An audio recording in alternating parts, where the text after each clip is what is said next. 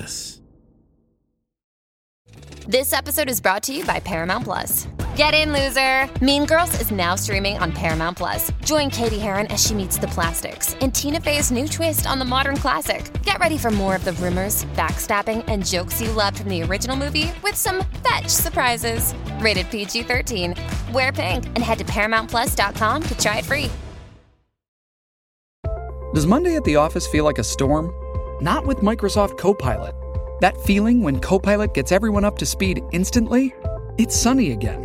When Copilot simplifies complex data so your teams can act, that sun's shining on a beach. And when Copilot uncovers hidden insights, you're on that beach with your people, and you find buried treasure. That's Microsoft Copilot. Learn more at Microsoft.com/AI for all. This episode is brought to you by Paramount Plus. An unlikely friendship begins in the Paramount Plus original movie Little Wing, starring Brooklyn Prince with Kelly Riley and Brian Cox. Reeling from her parents' divorce, Caitlin steals a valuable bird to save her home, but instead forms a bond with the owner, leading to a new outlook on life. Little Wing, now streaming exclusively on Paramount Plus. Head to ParamountPlus.com to try it free. Rated PG-13. Hey Discos, I've got something special for you guys. You asked, we listened, and now it's finally here. Introducing Disgraceland All Access, our very first official membership program. Disgraceland All Access membership is your chance to support the show and get ad-free listening, an exclusive scripted episode every month, and exclusive bonus content every week, plus access to an always-on chat with me and your fellow Discos. Visit disgracelandpod.com/membership and sign up today. Disgraceland is a production of Double Elvis.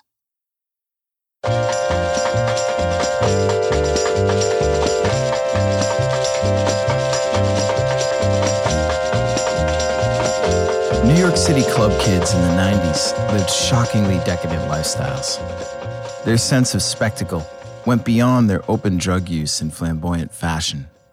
In public, they drank each other's urine, had sex with amputated limbs, obliterated gender norms, and packed large-capacity Manhattan dance clubs. Fueled by an endless stream of hard drugs and a new form of electronic music that was loud and abrasive, club kids were propelled by aggressive beats, the perfect soundtrack for this new post-punk, post-disco, clubland decadence. It was great music. King of the club kids, Michael Alig, didn't make great music. In fact, he didn't make any music at all. He made nobodies into somebodies. He was a club promoter, as much a Pied Piper as other rock stars you can think of. Michael Alig packed clubs, put an entire scene on his back, and wound up on the cover of magazines and splattered across television screens. He made headlines. He made people happy. He made people dance. He made people famous.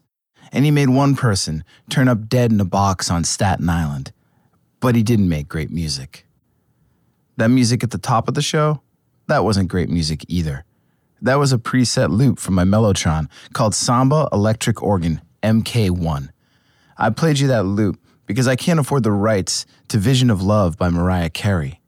And why would I play you that Kind of Forgettable Cheese by Miss Mariah? Could I afford it?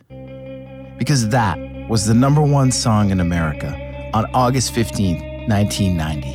And that was the day that Michael Alig launched Disco 2000, kicking off the Club Kid movement and setting into motion a series of decadent events that would bring about what would come to be known as a disco bloodbath. On this episode, Samba Electric Organs, Smoking Hot Forgettable Cheese, a disco bloodbath, Club Kid decadence, and Michael Alig. I'm Jake Brennan, and this is Disgraceland.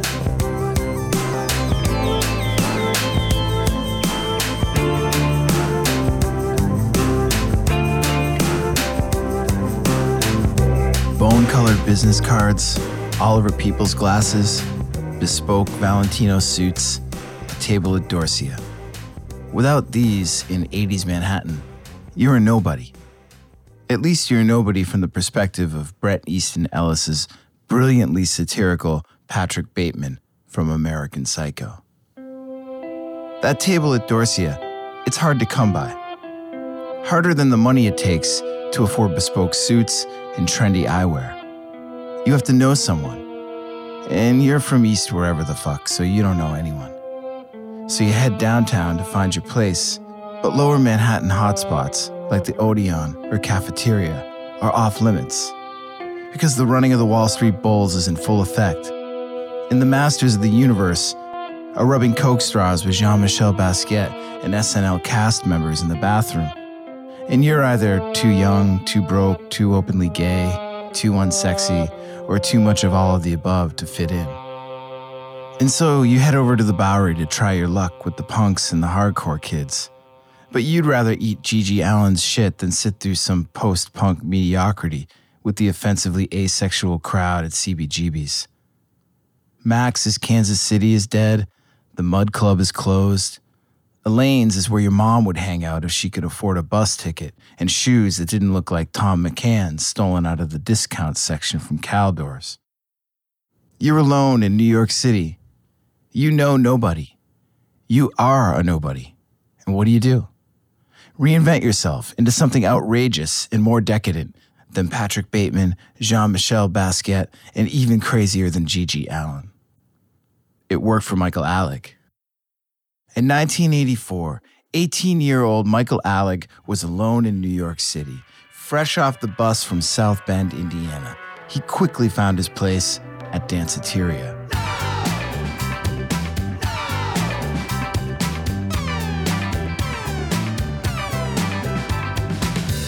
Danceteria was the spot for Alig to reinvent himself.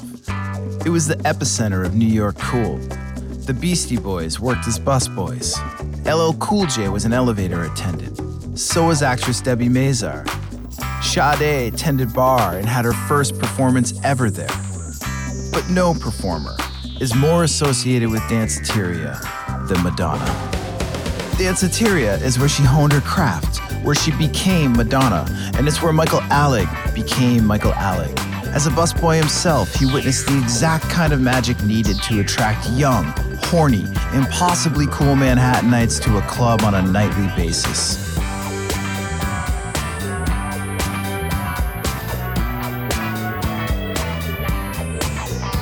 The only problem? Alig had no talent. He couldn't play guitar, or write, or act. It didn't matter. The creativity and free expression at Danceteria taught him that you didn't need to be a performer to draw people. All you needed was a hook. What does the pre-feminism Mad Men character Bobby Barrett say to Don Draper? This is America. Pick a job and then become the person who does it. And that's what Michael Alig did. He picked the job of promoter because you didn't need to know how to sing or dance or any of that. All you needed was a friend who could DJ, a club looking to sell drinks on an off night, a little creativity, and decadence. Lots and lots of decadence.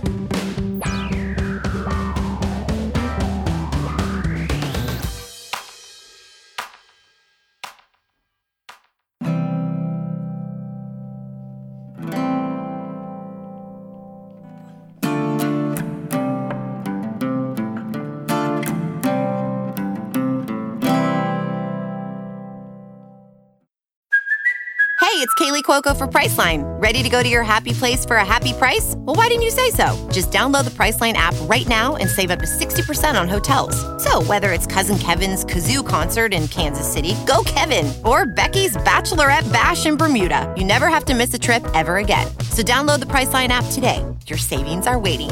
Go to your happy place for a happy price. Go to your happy price, Priceline. Hey Discos, it's Jake here. Thank you so much for listening to Disgraceland. Your support truly means a lot to me, and it's because of you that my team and I are able to make this show. If you want more Disgraceland, if you want more regular interactions with me and the community of Disgraceland listeners, or if you simply want to listen to the show ad-free, go to disgracelandpod.com/membership. For just $5 a month, you can listen to every episode of Disgraceland ad-free. Plus, you'll get one brand new exclusive episode every month. You'll also get weekly unscripted bonus content, special audio collections, and early access to merch and events. There are two ways that you can support the show and become a member at disgracelandpod.com. patreon.com/membership. You can sign up using Patreon and listen to the show ad-free on Apple, Spotify, and most other major podcast platforms. And Patreon members also get access to all the other perks of membership and an always-on chat where I'll be interacting with you and diving deeper into the world of Disgraceland. But maybe you're currently an Apple Podcast subscription listener and you want to just tap into all the bonus audio content and ad-free listening that we're offering. We're also offering this membership as a premium channel on Apple Podcasts. However you choose to join, all you got to do is go to disgracelandpod.com/membership. Support the show for just $5 a month, $5, or sign up for an annual plan and get 2 months free. Come join me and your fellow discos at Disgraceland All Access by visiting disgracelandpod.com/membership. Welcome back to Musicland Stories. Join us for a new aquatic season, exploring the sonic adventures of sea creatures from ghost crabs to octopodes, earworms to mazes of coral reef. Listen to the newest season of Musicland Stories, airing weekly every Tuesday on Apple Podcasts, Spotify, or wherever you listen to podcasts. See you soon, aquatic adventurers. Captain out. In 1988, Michael Alig was hired by New York City nightclub owner Peter Gatien to work as a party promoter at his club, The Limelight. Alig's parties were the most outrageous, the most decadent, and quickly became wildly successful. In part because Alig created what became known as the Club Kid. It's impossible to describe the look of a club kid. Remember that rave you went to in college? The one where you were certain you were getting dosed by the sketchy dude wearing lipstick, frosted tips, an astrological sign choker, and leopard print creepers? Okay, a club kid is who that guy was trying to look like. A club kid is an even more outrageous version of sketchy roofie dude from college. But throw in a mix of drag queen, Japanese anime, heroin chic, B-grade horror, and a dress stolen from your little sister's American Girl doll collection, and you're getting closer to the club kid look. Club kids took hard drugs, designer drugs, and took on flamboyant, ludicrous personas. Michael Alig's friend and fellow club kid, James St. James, was a self-proclaimed celebritant, meaning he was famous for, well, being famous. This was the early 90s, way before internet ubiquity, social media, and just at the cusp of 24/7 news and infotainment. To be famous for no good reason, and in the absence of talent, you needed to be over the damn top. St. James described the club kid vibe as part drag, part clown, part infantilism. In addition to St. James, Alig's club kids included, among others, superstar DJ Kyoki, who sometimes, clad in nothing more than glitter and a diaper, would provide the soundtrack for Alig's parties. The stunning Genitalia, who was prone to big pink dresses, big black boots, and big blonde wigs worn over a shaved head, which, when revealed, made her even more attractive. And a little-known at the time drag queen, who went by the name RuPaul, whose stint as a club kid came before his supermodel of the world glamazon status. And Amanda Lepore, who, like other club kids, not only bended gender lines, but completely scrambled them with her undeniable and over-the-top sexuality. In the late 80s and into the early 90s, these and an army of other club kids owned the New York City nightclub scene. It was a scene defined by over-the-top public displays of sex, overindulgence of hard narcotics and designer drugs, and an overthrow of the highly codified, stale rock and roll by a new form of electronic music that was loud, abrasive, and propelled by relentlessly aggressive beats that kept the party going well into the morning. At Limelight, and at other Peter Gatien-owned clubs, Michael Alig was the straw that stirred the roof-and-all drink. His Wednesday night party, Disco 2000, featured over-the-top acts to draw further attention, with characters like Floyd the Human Money Tree, who would strip naked, pin $100 bills to himself, and run through the crowd into a grabby free-for-all. Or Ernie the Pea Drinker, who, you guessed it, would openly piss in a glass in front of the crowd and gleefully slurp it all down. Alig himself would frequently piss on his crowd from the balcony at Limelight and pass out cups of his own urine to unsuspecting clubgoers. No behavior was too shocking. It was all done in the name of hedonism and decadence, and it worked. The word was out on the club kids. Michael Musto from the Village Voice noted that Alig's hedonistic minions had filled a void in New York City nightlife left behind by Andy Warhol's death. New York Magazine put Alig on its cover. Geraldo and Joan Rivers had them on their television shows. The Limelight and Gatian's bigger club Tunnel remained packed. As the notoriety of the club kids grew, so did Alig's appetite for the outrageous. He staged elaborate outlaw parties in public places. Manhattan Burger Kings and subway cars were suddenly, out of nowhere, overrun by club kids and drag queens for instantaneous dance parties. And Alig began producing other events beyond Disco 2000. There was Unnatural Acts, where one night, Woody the dancing amputee lost his prosthetic while performing a dance, only to be joined on stage by a female clubgoer who had sex with both his prosthetic and his stump. The depravity and decadence was way out in the open. Anything went. Overt sexuality, bisexuality, homosexuality, pansexuality, any sexuality. And the drug use kicked up a notch. Special K was everywhere. Club kids boasted of snorting 6-inch lines off of 8-inch dicks. Punch bowls were laced with acid. Balloons filled with ecstasy descended from the ceilings and onto the dance floor. And Alig promoted another night called Blood Feast, with a flyer depicting him dead on the floor, dismembered and covered in blood. Club kids would show up dressed in homage to their favorite serial killers. And in a sign of the horrific reality to come, Alig would arrive in a wheelchair, covered in someone else's blood.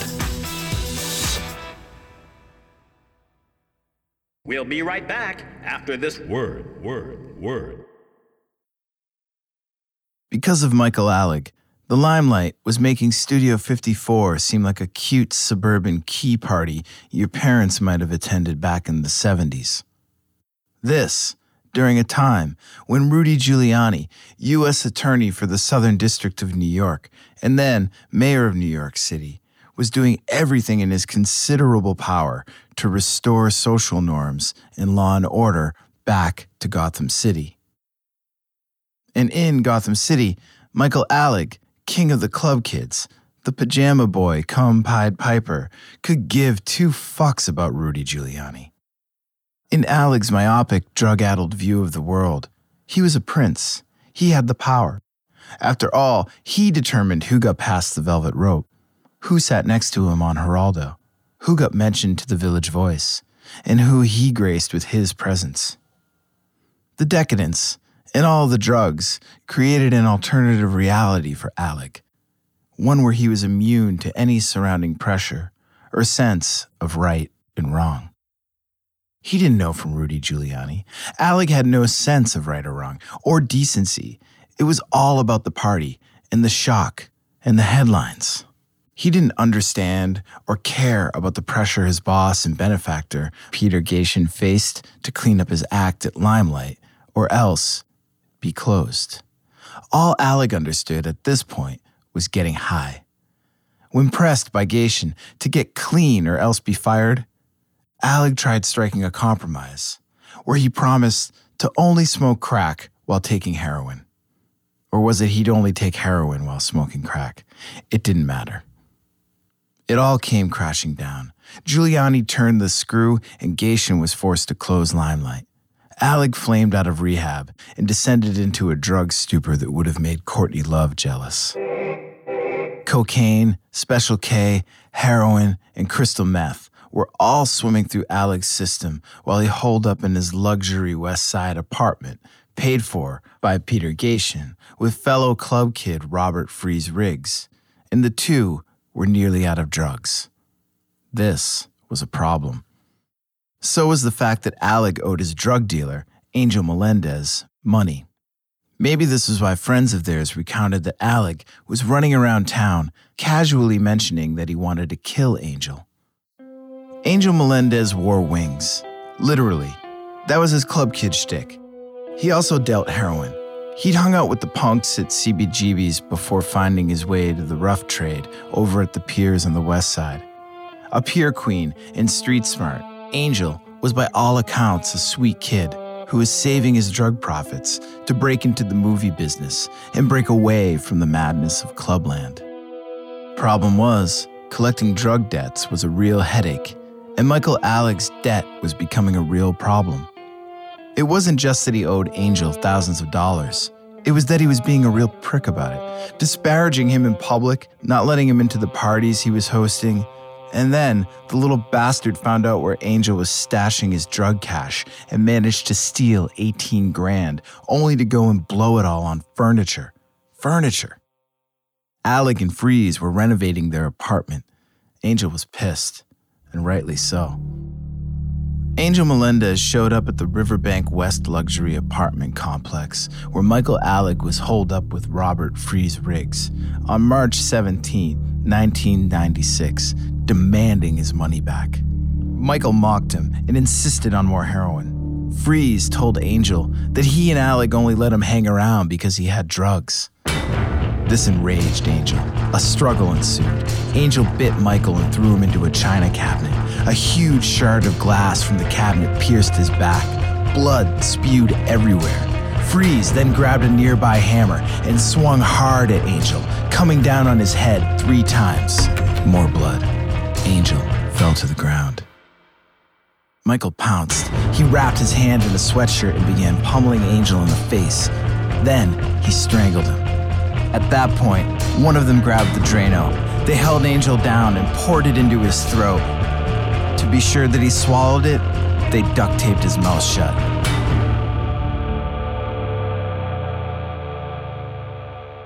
Exhausted, Michael and Freeze flopped on the couch, while Angel lay on the floor choking to death.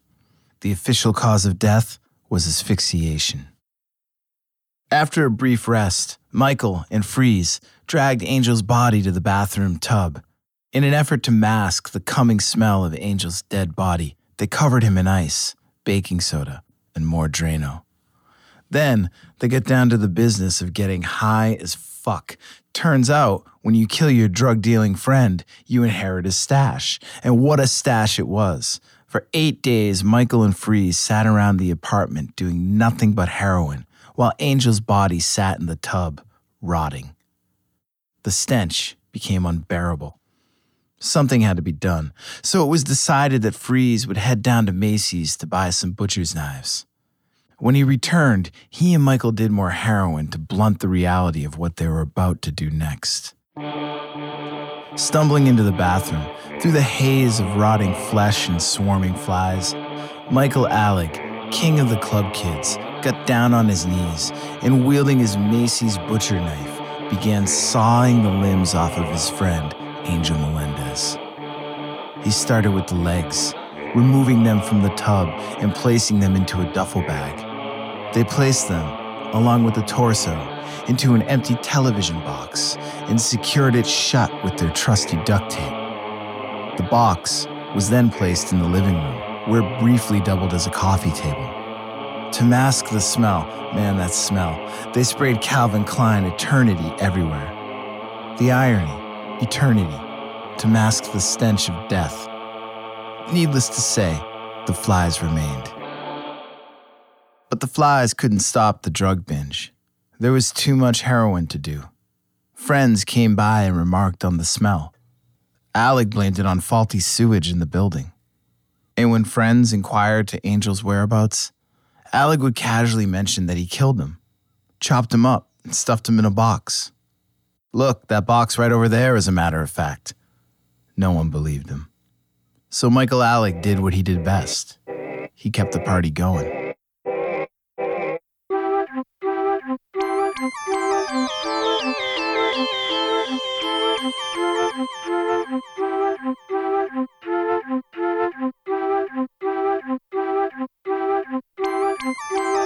According to multiple sources, in the days and weeks following Angel Melendez's death, Michael Alig was telling anyone who would listen that he had killed him. But nobody thought it was true. This was, after all, the guy who promoted a club night called Blood Feast, where people were literally drinking their own urine on stage, showing up dressed as serial killers or in costumes with bloodied, dismembered limbs. So when Michael started telling fellow club kids the grisly details of the crime he'd just committed to one of their friends, people thought it was all a put-on. But Village Voice nightlife columnist Michael Musto thought otherwise. He knew where Michael Alig lived, on the corner of narcissism and drugged-out madness, right between unhinged reality and the gaping hole of insecurity. And so Musto published a blind item in the Village Voice on April 23, 1996, called Nightclubbing. In it, he addressed the swirl of scandal surrounding Alig in Freeze's rumored crime against Angel Melendez. Page 6 then picked it up. The Voice followed up a couple months later with their own cover story. At this point, Alig started to realize the gravity of the situation and began denying his earlier claims, telling people that it was all a ruse, a prank. But the heat intensified. So Alig took the money he'd made from selling the furniture he'd bought with the money he'd stolen from Angel and hit the road. NYPD detectives were on him in no time. They found him holed up in a sleazy New Jersey hotel. And so Michael Alig and Robert Freeze Riggs played nice with authorities and pleaded guilty to manslaughter. They were sentenced to 10 to 20 years. Alig served 16 of them. Released in 2014, Michael Alig is, well, Michael Alig. He's up on YouTube with a show called PU, where he and fellow club kid Ernie Glam super serve nostalgic Clubland fans with decadent tales from the 90s. And where they promote Alig's recent ventures, like his new club night at Manhattan's mega club Space Ibiza. And where they dispute rumors about Alig, like his supposed purposeful spreading of HIV as claimed by Lucian Wintrich. And where they set the record straight about Alig's recent drug bust, the one where he was busted in a Bronx park at 2 a.m. with Special K, valiantly on his way to return the drugs to a drug dealer from a friend supposedly trying to get clean. What a guy. Rehabilitated, worthy of parole, after mercilessly dismembering the body of his friend? You be the judge. One thing I know to be true is that Michael Alig is definitely still Michael Alig, even post-prison. Watching the YouTube videos, it's easy to catch a glimpse of the 20-something provocateur in Alig's more world-weary eyes, as he attempts to make use of modern technology to shock and engage an audience, and most of all, remain relevant. The smartass is still there. Sure, it's without the assless chaps, but if Alig feels any real remorse, the YouTube videos make it hard to build a case that prison had any real rehabilitative effect on his character. I wonder how members of Angel Melendez's family feel about all of this. When that late night, unprocessed grief knocks, and they head to social media to catch a glimpse of their loved one. Maybe they punch Angel Melendez Club Kid into the YouTube search box and head down the rabbit hole. There's Angel on Geraldo. Big red angel wings, big eyes, big boots, Brando biker hat. And there's Angel with RuPaul at a Burger King outlaw party. You click on the Joan Rivers link, but no Angel, because search algorithms are insensitive beasts. They know so much about us, but how can they possibly know about our grief? They can't. Which is why below the Joan Rivers clip, there's a clip from Macaulay Culkin's feature film on Angel's death, Party Monster. And below that are a couple of shockingly graphic documentaries that you'd rather not watch again. And finally, at the bottom of the search, more general Club Kid videos start to pop up. And there's 2017 Michael Alig, 3 years out of jail and looking barely worse for wear. He's got a fresh new haircut, a trendy t-shirt that is a size too small, and is drinking what must be an $8 coffee from some hot shit gentrifying barista. He's regaling us with fabulous details from his latest trip to West wherever the fuck, and imploring us to come party with him at his new dance night in Manhattan, where you and thousands of his closest friends can live out impossible to imagine decadent fantasies in real life. You can do that. You can. Michael Alig gets to do that. Angel Melendez does not get to do that. He's dead. He's no longer stuffed in a duct-taped TV box. His remains have been interred somewhere more respectable. Close by, though. Right over there, as a matter of fact. And Michael Alig, he's still doing what he does best. Keeping the party going. I'm Jake Brennan, and this is Disgraceland.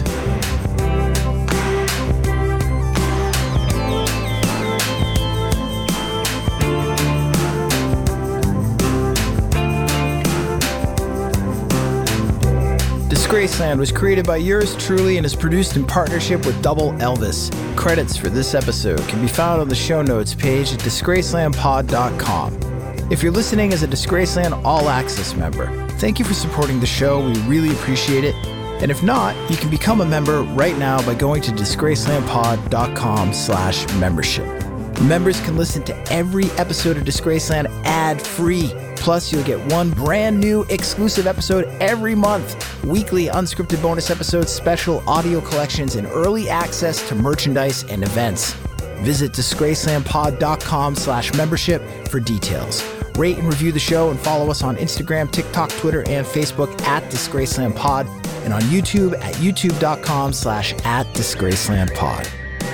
Rock-a-rolla.